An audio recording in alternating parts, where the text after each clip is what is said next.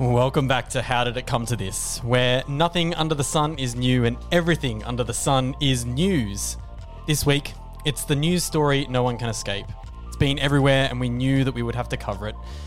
Ukraine has a long, long history. A place of great natural beauty, home to many civilizations, people groups and empires.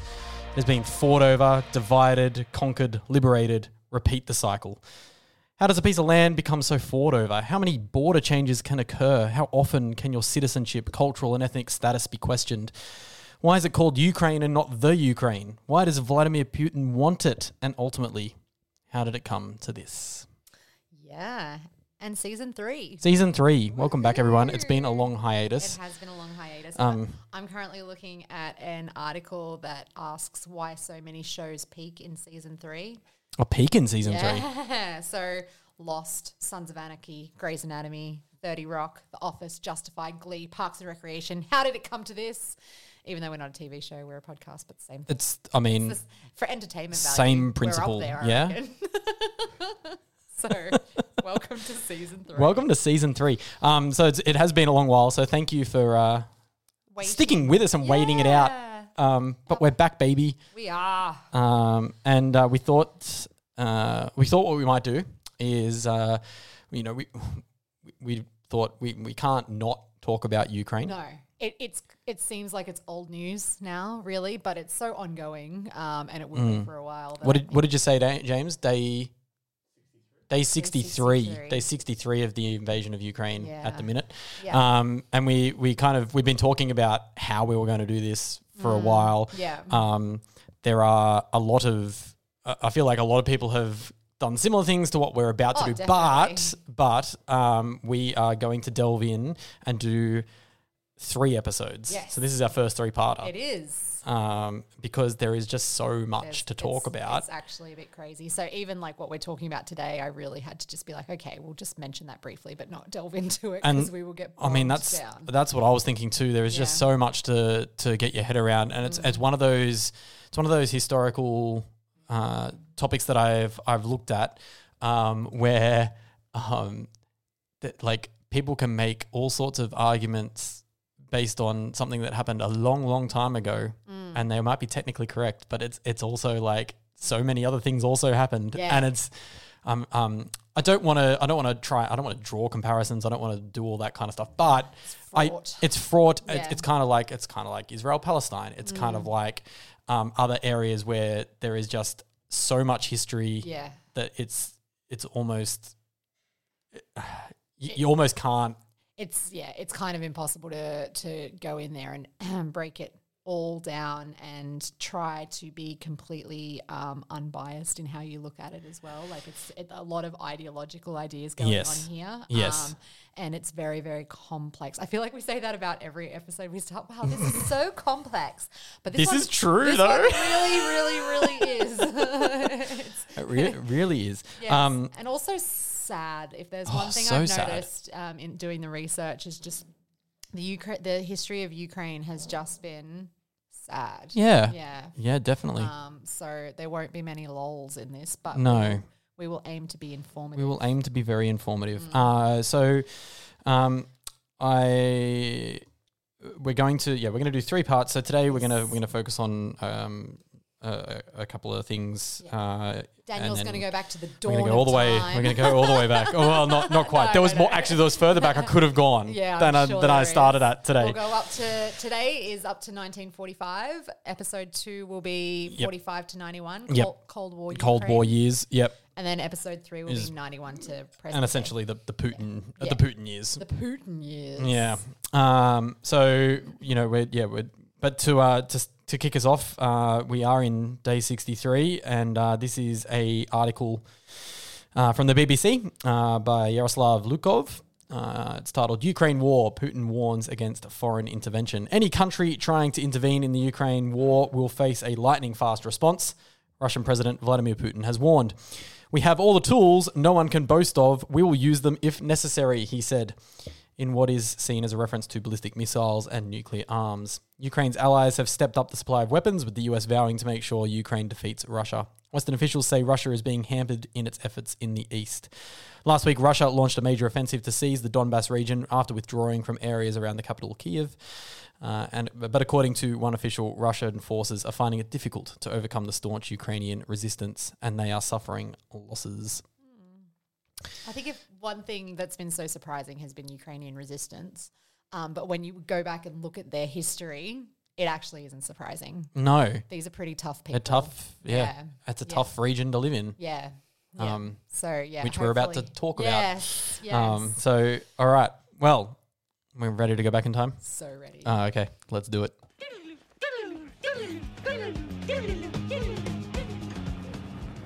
Oh, thanks, Wayne and Garth. They're back as always for another season. Yes. All right. So, look, we're gonna delve. I thought maybe first of all I would just talk about something that has interested me, which is why do we call it Ukraine and not the Ukraine?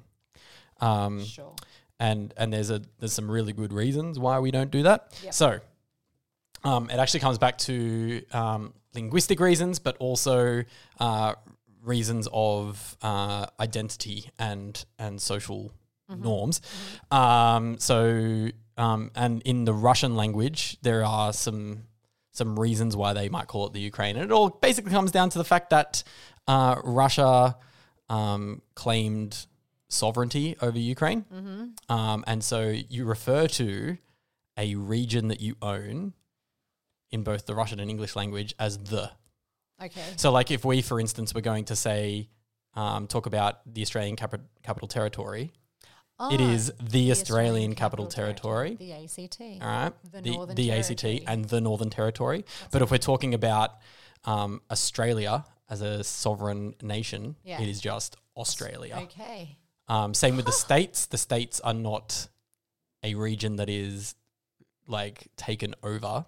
They are just New South Wales, Queensland, etc. They are self-governing regions. Yeah. You could do it like as well, so like local council areas sometimes too might be called the something, because they're just a region that you know about. And so calling it the Ukraine is just a way of it's a way of saying Ukraine is still owned by Russia, people. Yeah.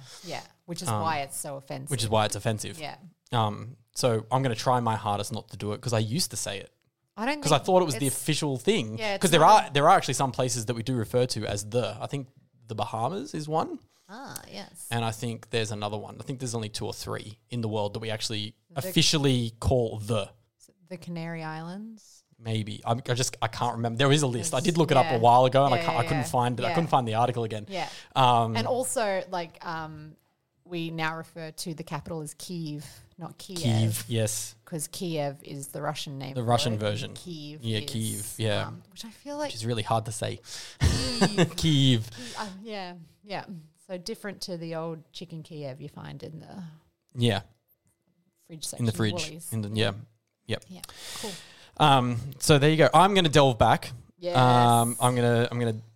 Let's try and, go back as far as we can. Pin a date on it for us. All right. So we're going to go all the way back to about 882 CE. I was going to say, okay, CE. CE. We're in the CEs. We're in the CEs.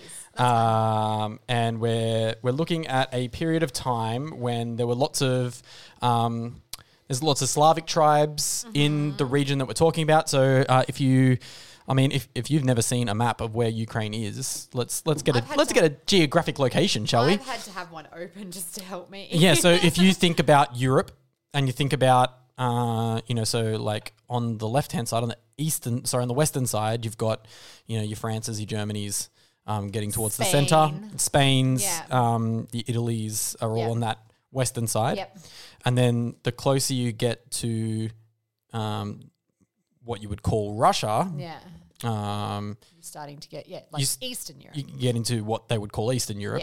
Yeah. And Ukraine is below the eastern border of Russia. Yep.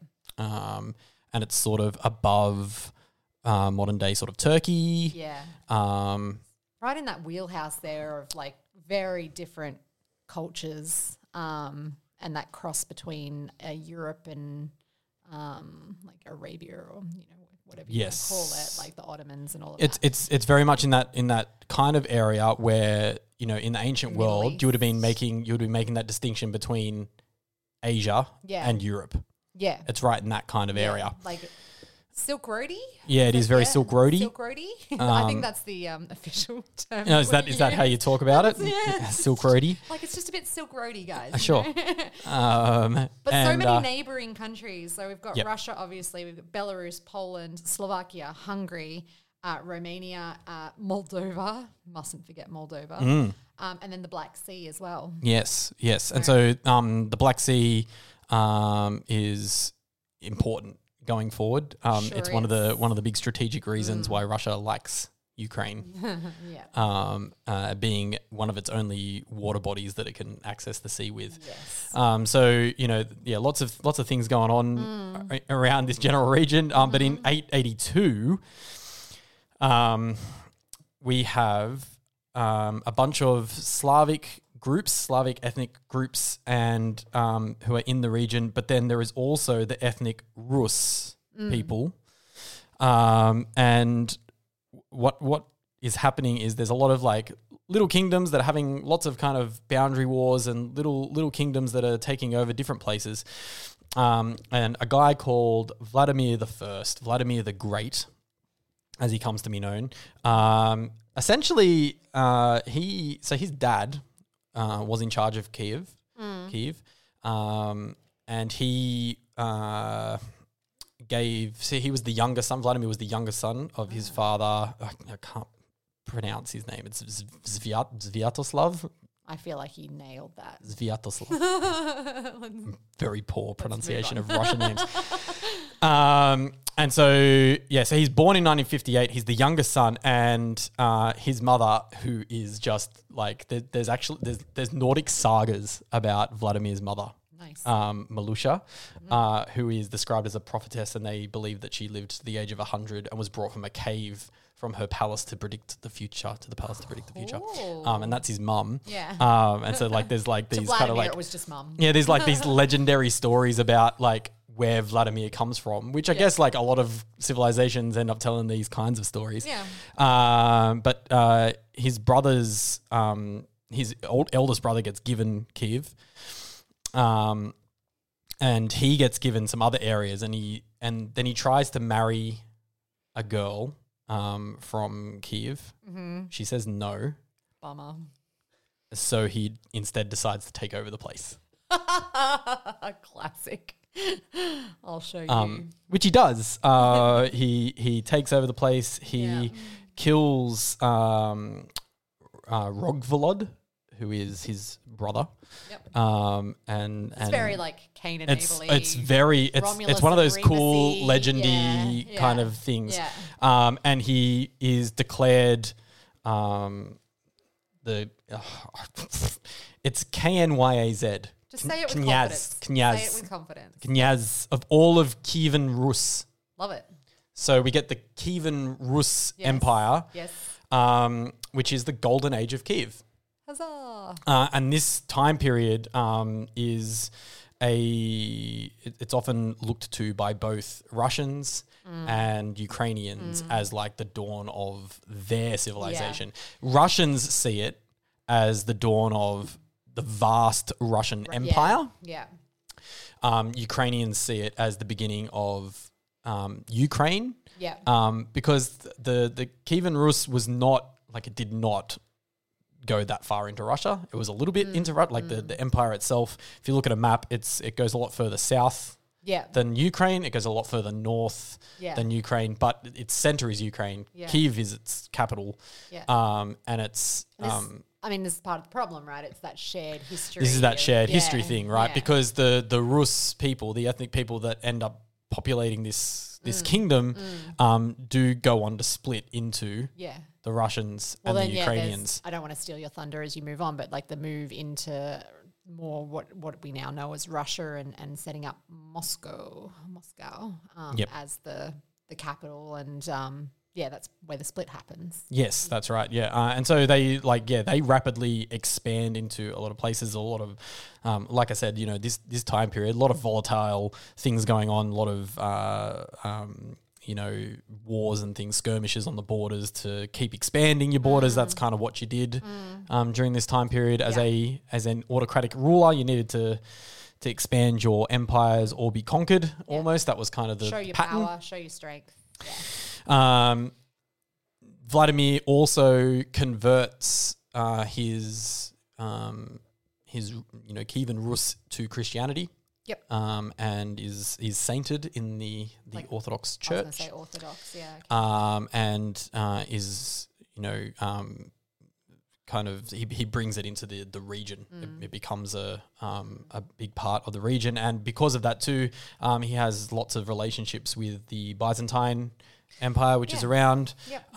And there is a lot of there's some good trade going on between them. There's some good stuff happening there until relations there deteriorate as well. Yeah. People don't like a lot of the Rus wealth. I guess they were quite a wealthy state. They had it's a very fertile land in the Ukrainian region. There's lots of stuff to exploit. Sure, yeah.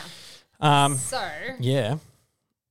Are we going to talk about the Mongols? Okay, so in the 13th century, the Mongols invade. Love the Mongols. And I mean, it's pretty amazing we haven't talked about the Mongols yet on this show, to be honest. Well, I mean, they've probably been connected to every single story in some way. Yeah. They're just that's the influence they had. Yeah. I don't know, and we just haven't mentioned it. Yeah, so the Mongols come in and they completely destroy the Kievan Rus. Kiev is completely destroyed in 1240. Yeah. And essentially, everything is kind of decimated. That breakdown of the golden era. Yeah. Where, Ukraine starts to now be now things start to start to get carved up by other empires then. Yeah. So once the Mongols leave, which is they sack something and then leave. Yeah. You get lots of other people trying to reunite things, but then it's just a foreign domination of Kiev by different powers. Yeah. Most notably, the Poles. Yes. Polish take over Kiev for quite a number of years. Yeah, what I've got here is they're part of the Polish-Lithuanian Commonwealth. Yes. Yeah. Yes, that's right. Yeah. And so, it was, it's so problematic. The Polish Commonwealth was, it wasn't great, but it wasn't bad necessarily. Okay. It's one of those types of situations. Yeah. They but just were. And in some of I think to some extent the reading I did showed that when you're overtaken by another nation, most cultural natives end up being like, no, we're not Polish. Yeah. Stop trying to make us Polish. Yeah. And there was a lot of resistance. Yeah. To the Polish crown. And there was calls for autonomy for Ukraine. Well, that's it's a theme that I've seen in the reading that's existed this whole way through. There's a very distinct Ukrainian identity that has survived all of this attempt to subjugate it. Yes. Yes. And so I think the Poles were that like I said, they weren't terrible rulers necessarily, but they wanted to keep Ukraine as part of the Polish Empire. Aforementioned natural resources. That's what you want to do. Yeah. And so, they deprived a lot of the native Rus nobles of their land and all the kind of things that you would generally do in that kind of situation as a overtaking power. What any colonizer would do. But so the Cossacks come to the rescue. Yes. Hello, Cossacks. Yes. I had a kid How do you talk about? I had a kid in the class the other day where we started talking about the Rom, and I was saying, "Who are the Cossacks?" And I was like, "That is a brilliant question." It is with a very difficult, really hard to answer. And in fact, I was like, "Man, do we have to do we have to do another whole episode on Cossacks?" I was like, look, let's just in this context settle for mercenary soldiers. Yeah, and they're kind of they're a disparate group of communities at this point in time. Yeah. They call themselves Cossacks. They kind of ride. They're almost nomadic. Yeah. They kind of ride into places and and they have military skills. They have military skills. Yeah. They train from an early age, and they're quite good at it. Yeah. And so and maybe wear the hats. Well, the big fur hats. The big fur hats, yes. Yeah, I mean, that's our stereotypical view of them, I guess. Yes. And so they come in to defend the Ukrainians. Like, they kind of come in and be like, we'll protect you from the Polish people. Yeah. And so they form a quasi-military state. And there is the Cossack Hetmanate, or I mean, that's what I Hetmanate. Oh man, okay. We're having a real shocker today. That's a tricky. Hetmanate. The Cossack Hetmanate. It basically means a Cossack government. Yeah. Thanks, James. Yeah, thanks, James. He's here. He's back. He's back to fact check. Fact checking and pronunciation advisor. And so in 1648 there was a large Cossack uprising against the Commonwealth of Poland, and after that he is declared liberator of the Ukrainian peoples. The head of the Cossacks, Bohdan Khmelnytsky. Yep. Just say it with confidence, I'm telling you. And they basically free Russia and Ukraine from Polish rule, and they set up for a little while. They form a military alliance with the Russian Tsar at the time, and they acknowledge loyalty to the Russian monarch, which is also kind of problematic. Yeah, it's where this in itself. A historian called it as like the pull towards Russia. Like, there's just always kind of been this pull, whether it's a voluntary pull or a resistant pull. That's changed. Like, that's shifted. That's right. So yeah. Yeah. So So the Cossacks are they're in charge of Ukraine for about 100 years or so, 150 years, where they are basically, they're doing some things, but they're kind of annexed by Moscow. And did you say Moscow or Moscow? I say Moscow. Me too. Yeah. Is that just an Australian? Let's just say that. Is that an Australian We'll just thing? go with Moscow. Okay. I'm sorry, Russians who are listening.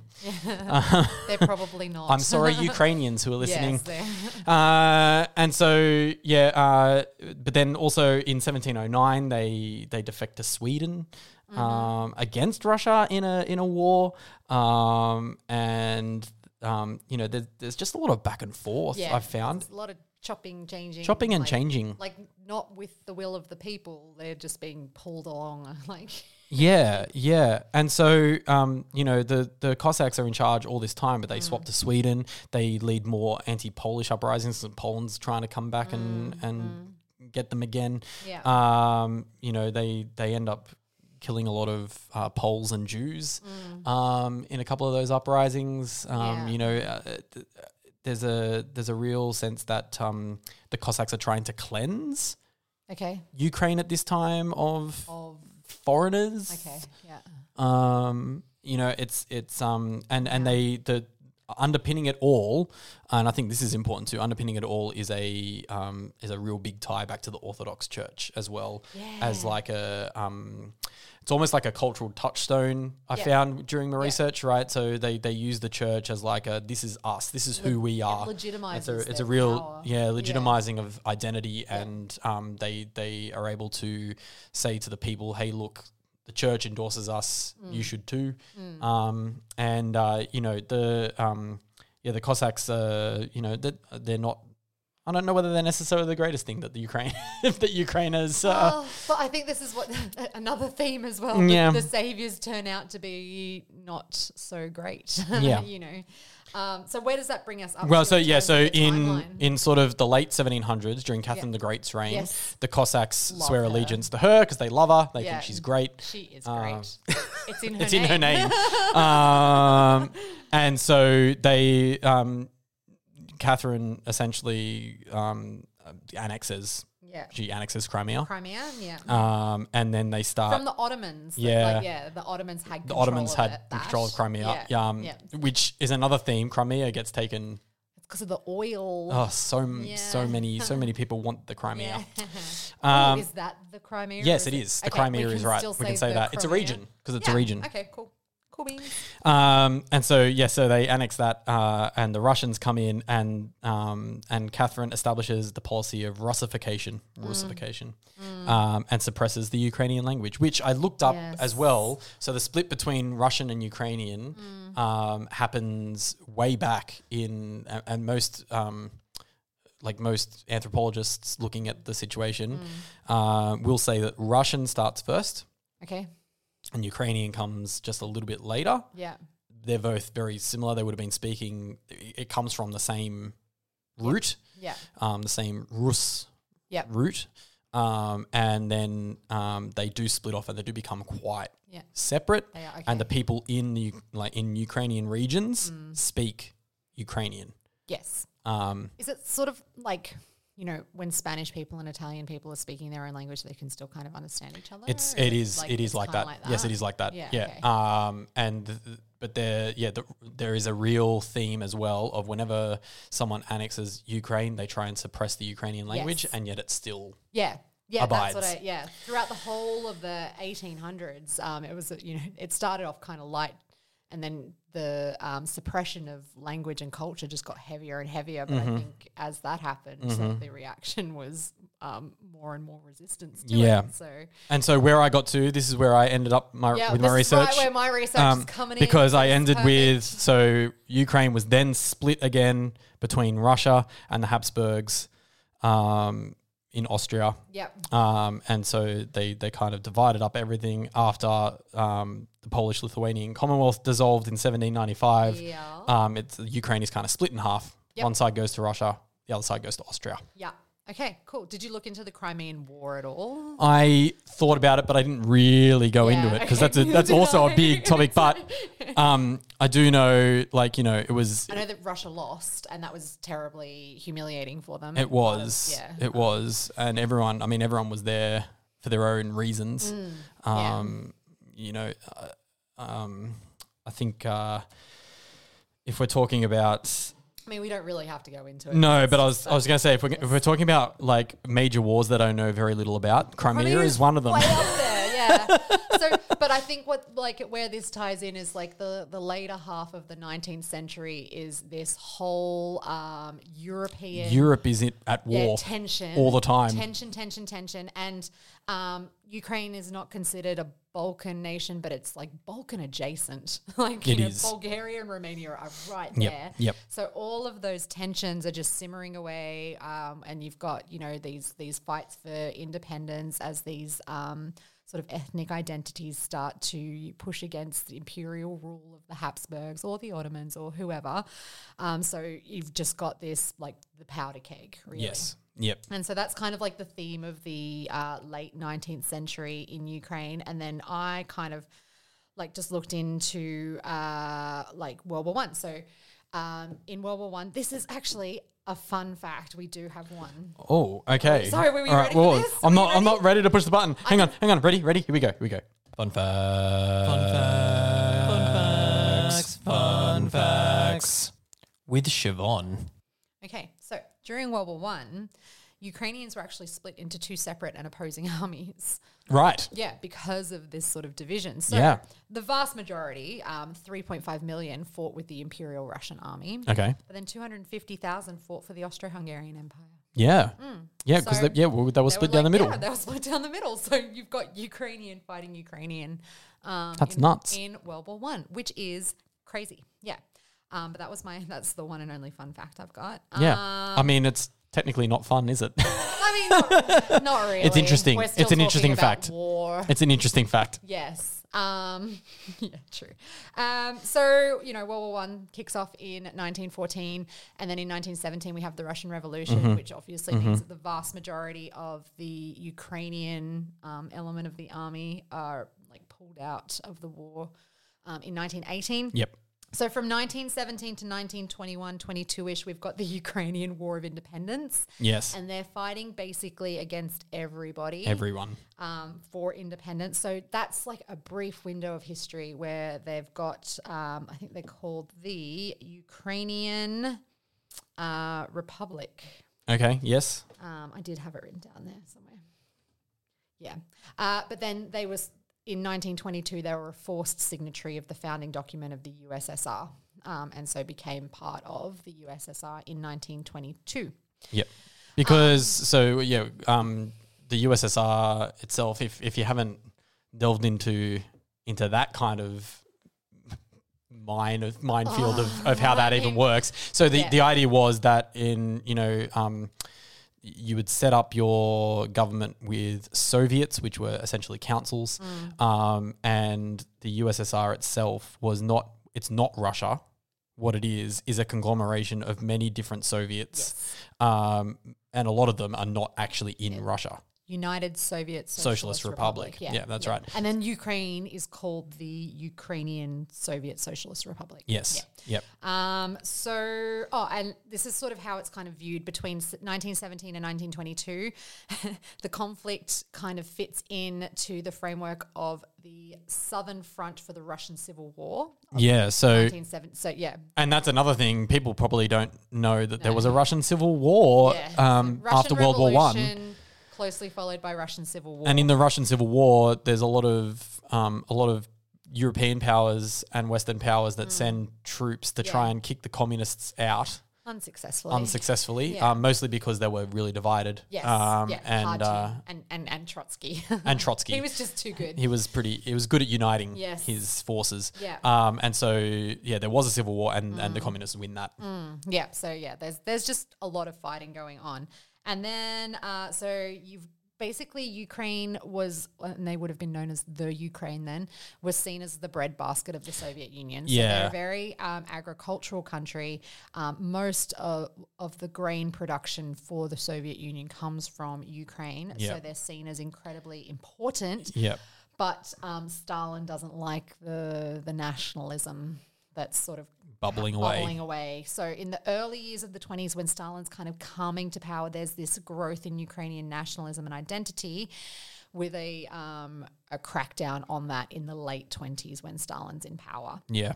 And so I've got a quote here from the research director of the Holodomor Research Education Consortium. His name is Bohdan Klid. So what that kind of resulted in was a purge of intellectuals and priests. Yes. And he sort of said, like, you think of it as a decapitation of the leadership of the country. So if you cut off the head, which is the intellectuals and the priests, and then you're sort of left with no leadership.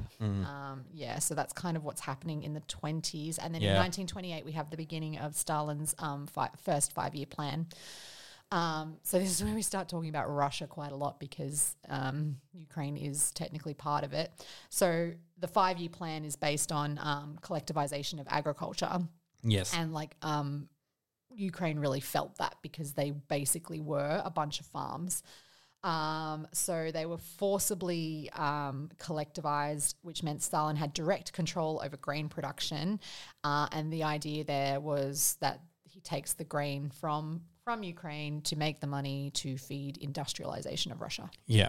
Yeah. And that was the big thing, wasn't it? That, Stalin is trying to rapidly industrialize his own areas. Yes. And so to do that, he's exploiting Ukraine as a food production source. Probably among other areas, but and so then obviously there was Ukrainian resistance to this. So Stalin first fought that with propaganda. So this is the idea of where the wealthy landowning kulaks comes from. Yes. So kulak is a landowning peasant, and they were depicted as parasites on society, lazy, feeding off everyone else's hard work. And that's actually... a direct attempt from Stalin to, bring these people under control. Yep. And then resulted in the hundreds of thousands of kulaks were either imprisoned, exiled, or executed, and their property was taken. Yeah. As part of this collectivization. So this is where we start to get into the really brutal, I think, part of this. So in 1932, 4 million tons of grain were taken from Ukraine. Okay, and this is where we start to see, I mentioned Bohdan Klid was part of the Holodomor research. So the Holodomor is the Ukrainian word for this period of time from 1932 to 1933 of man-made famine. Yeah.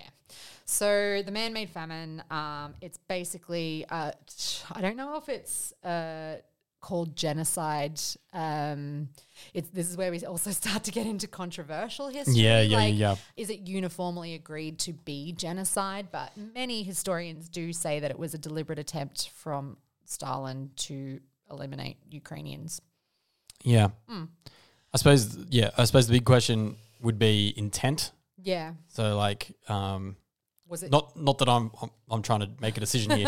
What I'm trying to say is though that like Stalin trying to get rid of all the Ukrainians because they were doing work for him, or was he just trying to like seriously oppress them? Yeah, bring them under control. Either way, it resulted in the death of about 4 million Ukrainians in this 1 year. So 32 to 33, 4 million Ukrainians died.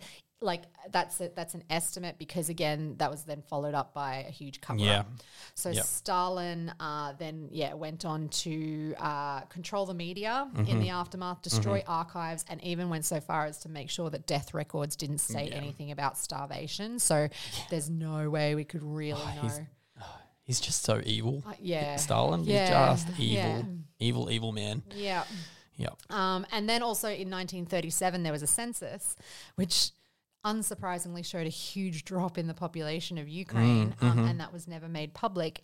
And the people who carried out the census were either arrested or some were executed. Oh, cool. Just for doing a census. Because we counted some people. Yeah. Yeah. And we found that there are heaps. We found that there's less. There are a lot missing. Yeah. Yeah. So and this is what I mean. We're not even up to World War II yet. This is just the lead up to. So 37, then we do get into World War II. So Hitler invades the Soviet Union in it was 1941. It's definitely 1941. Yep. It was right before winter, wasn't it? It was sort of June, July, August. I think it's August because that was one of his huge mistakes. It was, definitely. He did it too late, but by November 1941, nearly all of Ukraine is under Nazi control. Yes. And then this is where we start to get a little bit awkward too, because I don't even want to say by and large, but Ukraine collaborated with the Nazis, I guess in the same way that the French did once they were defeated, like governments was like government bodies. But I feel like when you were talking about this earlier, and I was like, right. But then I kind of thought to myself, okay, I'm Ukrainian. I've just been through one of the most oppressive regimes in all of history. Yes. The Nazis, by comparison, coming in, are looking pretty good to me. Yeah. Yeah. And also they are promising they're coming in with the promise of an independent Ukraine. Yeah. Which they reneged on, but that's what they're saying when they come in, they invade Ukraine. Yep. So how much would you have known necessarily as a Ukrainian about what the Nazis were doing? Probably not much. No, definitely. You know what I mean? And I think you're probably seeing the Nazis as almost liberators coming to release you from oppression. It's this like the Cossacks as well. You know, this seems to happen throughout the history of Ukraine. The liberators turn out to be not so great as well, but you could be forgiven for taking whatever opportunity sort of seems to present itself. But of course the Nazis weren't destined to win Russia, were they? They were not. No, never invade Russia. It's just actually, if you haven't been watching, I know this is like an international podcast and whatever, but like I'm just gonna put a plug out for there's a BBC show on at the minute called Rise of the Nazis on SBS. And it's amazing, and they're doing a whole season on the invasion of Russia, and it's so good. Cool. Yeah, so if you've got access to the BBC, if this is your jam, you should get into it. It's really good. So Nazis encouraged collaboration, so supporting the idea of an independent state, and collaboration is pretty well documented with auxiliary police known as Schutzmannschaft and volunteers in German armed forces. There were resistors as well, though. Sure. So they joined the Soviet partisans. So this is an incredible statistic. So the Soviet partisans of Ukraine, I don't know how they would have counted this, but in March 1942, there were 30,000 of them in 1,800 detachments, little like bands. Yeah, yep. By May, there were 1,918 in 37 detachments. Okay. Yeah. Wow. So I think, the Eastern Front, like we know it's brutal. Oh, yep. Like, but yeah, that I think that shows really, really brutal. So, yeah, all in all, by the end of World War II, you have 1.4 million Ukrainian Jews that have been lost in the Holocaust. Yep. And then there's no way we can know how many Ukrainian civilians, but estimates are about 5 million died during World War II. Yeah. So absolutely. I didn't make this link. Go. So is this, I wonder, I mean, I'm sure we're going to get to this eventually, most likely in episode 3, but like, is this where they're pulling the whole Ukrainians are Nazis from? Possibly, yeah. Is it traced back to this? Yeah. I didn't even think about this. I hadn't even thought of that as well. Yeah. Yeah. Potentially. Yeah. Even though... We should look into that. Yeah, I mean, even though a lot of them... I mean, it wasn't like... It was empty promises made by the Nazis. And also, it was... It's not like the Nazis came in and said, please. Like, I mean, you were fighting a war against... an already evil oppressor. It was the Soviets or the Nazis. And so... we don't get to see what would have happened if the Nazis win that and what Ukraine was like under Nazi leadership necessarily. So, yeah. Yeah, I mean, none of this it's very palatable to talk about, but it's important. It's what happened. It's really important. It is what happened, and it's providing the context for what's happening now. So, yeah. I guess that's the first phase of Ukrainian history. Ukraine. I know. I've always wanted to go to Kyiv because it looks beautiful. It does look beautiful, doesn't it? Ukraine always brings it in Eurovision too. They do. I must say. That is true. Yeah. That is true. They do. Maybe one day I'll get to go if things calm down. Maybe. You know what? I saw people donating on Airbnb, like booking places in Kyiv or any of the places that are being really impacted. Yeah, and saying we have no plans of coming, but here to have some money. And then they're sort of saying like, hopefully, maybe one day we can go and meet these people that we've just given money to. Which I think is wow, that's actually kind of cool. Such a cool, like, I don't know who thought of it. I think I saw it on Instagram or something. But such a clever way to make sure that money is getting into the hands of actual Ukrainians right now. I wonder if it is though. Are the banks in Ukraine okay? I don't even know. I guess that's complicated. But I mean, so because it's also people. I mean, a lot of people have fled, right? So these people who are now in like Poland, who have access to some money. Yeah, hopefully. Hopefully, but no, because they are saying they have. They've received it. Oh, well, that's good. That is good. Yeah. Okay. Yeah. So these. I suppose the Ukrainian banks are still connected internationally. To things. We haven't cut them off. Yeah, we haven't cut them off. It's people have been really touched by it. Yeah, definitely. It's just very clever. Oh, okay. Well, so that's the end of our first episode. Yes. We're so glad to be back. But that's how it came to this.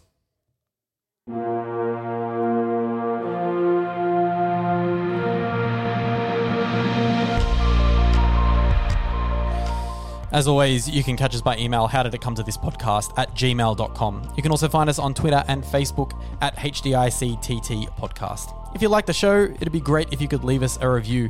It really helps us out. How Did It Come to This is written by Daniel Matters and Siobhan Doherty. Our producer is James Tuckwell, edited by Daniel Matters. Original music by Lachlan McWhirter.